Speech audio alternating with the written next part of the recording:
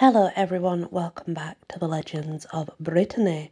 We are now on the Ballad of Bran, a sorrowful and touching ballad claimed by Villemot as being sung in the Breton dialect of Lyon, tells of the warrior Bran, who was wounded in the great fight of Kerlouan, a village situated on the coast of Lyon, in the 10th century. The coast was raided by the Norsemen, and the Bretons, led by their chief, Even the Great, marched against them and succeeded in repelling them. The Norsemen, however, carried off several prisoners, among them a warrior called Bran. Indeed, a village called Kevran, or a village of Bran, still exists near the seashore. And here it was, tradition relates, that the warrior was wounded and taken by the Scandinavian pirates. In the church of Gulven is to be seen the ancient tablet representing the Norse vessels which raided the coast.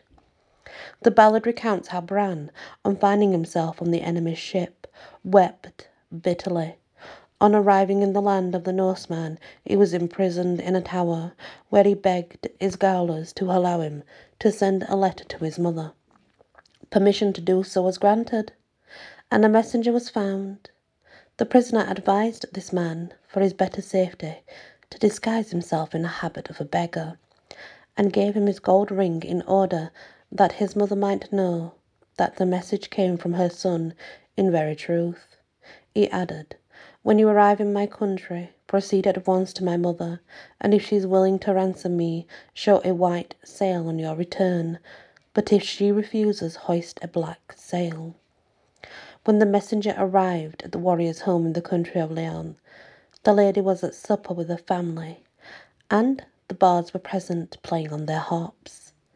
"Greeting, lady," said the messenger. "Behold the ring of your son, Bran, and here is news from him contained in this letter, which I pray you read quickly." The lady took the missive, and turning to the harpers, told them to cease playing.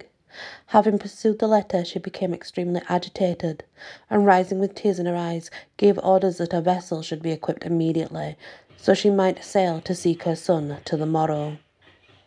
One morning Bran, the prisoner, called from his tower, "Sentinel, sentinel, tell me, do you see a sail on the sea?" "No," replied the sentinel, "I see nothing but the sea and sky." At midday Bran repeated the question, but was told that nothing but the birds in the billows were in sight. When the shadows of the evening gathered, he asked once more, and the perfidious sentinel replied with a lie, "Yes, lord, there is a ship close by, and beaten by wind and sea." "What colour of sail does it show?" asked Bran. "It's black, or is it white?" "It is black, lord," replied the sentinel, in the spirit of petty spite.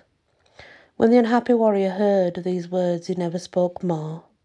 That night his mother arrived to the town where he had been imprisoned. She asked of the people, "Why do the bells sound?" "Alas, lady," said an ancient man, "a noble prisoner who lay in yonder tower died this night." With bent head the lady walked to the tower, her white hair falling upon her folded arms. When she arrived at its foot, she said to the guard, "Open the door quickly, I've come to see my son."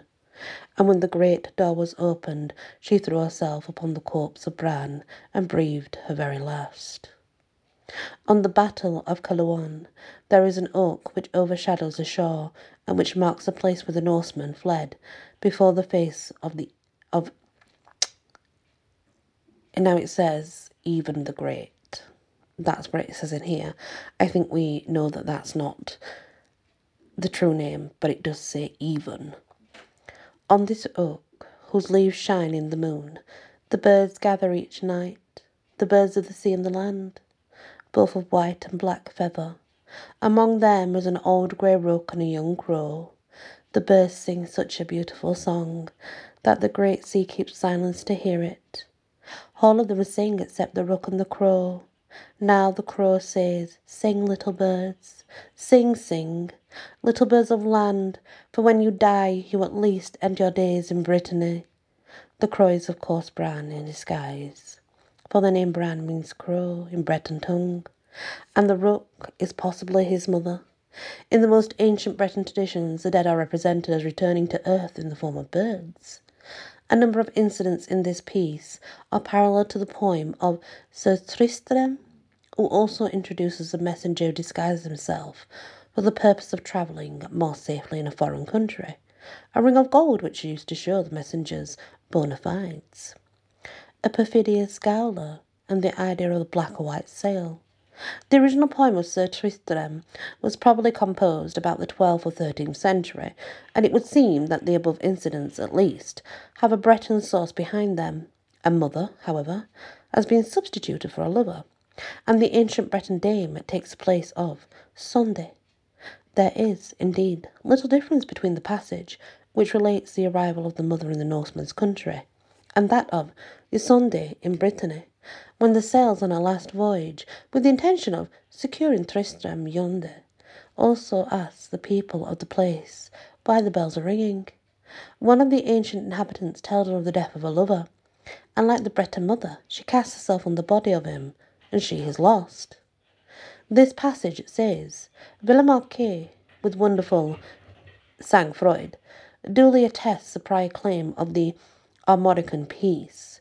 But even if he had been serious, he wrote without the possession of data for the precise fixing of the period in which the Breton ballad was composed, and in any case, his contention cannot assist the Breton argument for a Armorican priority in Arthurian literature, as borrowing in ballad and folk tale is much more flagrant than he, writing as he did in 1867, could ever have guessed, more flagrant even than any adaptation for himself ever perpetrated. He adds, however, an antiquarian note to the poem, which is of far greater interest and probably more value than his supposition. He alludes to the passage containing the ballad regarding the harpers who represented as playing in the hall of Bran's mother while she sits at supper. The harp, he states, is no longer popular in Brittany, and he asks if this was always the case. There can be very little doubt that in Brittany, as in other Celtic countries, for example, Wales, Ireland and Scotland, the harp was in ancient times one of the national instruments. It's strange that it should have been replaced in that country by the bagpipe, just as the clairshach or Highland harp were replaced by the same instrument in the Highlands of Scotland. So originally, what it's saying there is like originally the bagpipes would have been a harp of some sort. But it's telling of two stories. I'll explain it to you. It's the telling of two stories, but from different times. That's the first story that I told you. Breton, the Normans come and invade. They capture her son. The Gowler lies, tells the son a black sail is approaching, so he thinks his mother's not coming to save him, so he kills himself, obviously. His mother did come, but upon seeing that she was too late and he was dead, she fell on his body and then she died too. However, later on, there is another story that is very, very similar to that, but it's not mother and son, it's lovers. So it's just showing you that there are two stories very, very much the same, yet they were wrote at different periods, and the second writing is a poem, and he states that he did not take it from the Britany one. So it's hard to tell, but basically there are two different stories to that, and both are very similar with the changing of the mother-son and obviously the two lovers. The rest of it is very similar. So who knows, but it's a folktale nonetheless. Thank you for listening, and many blessings.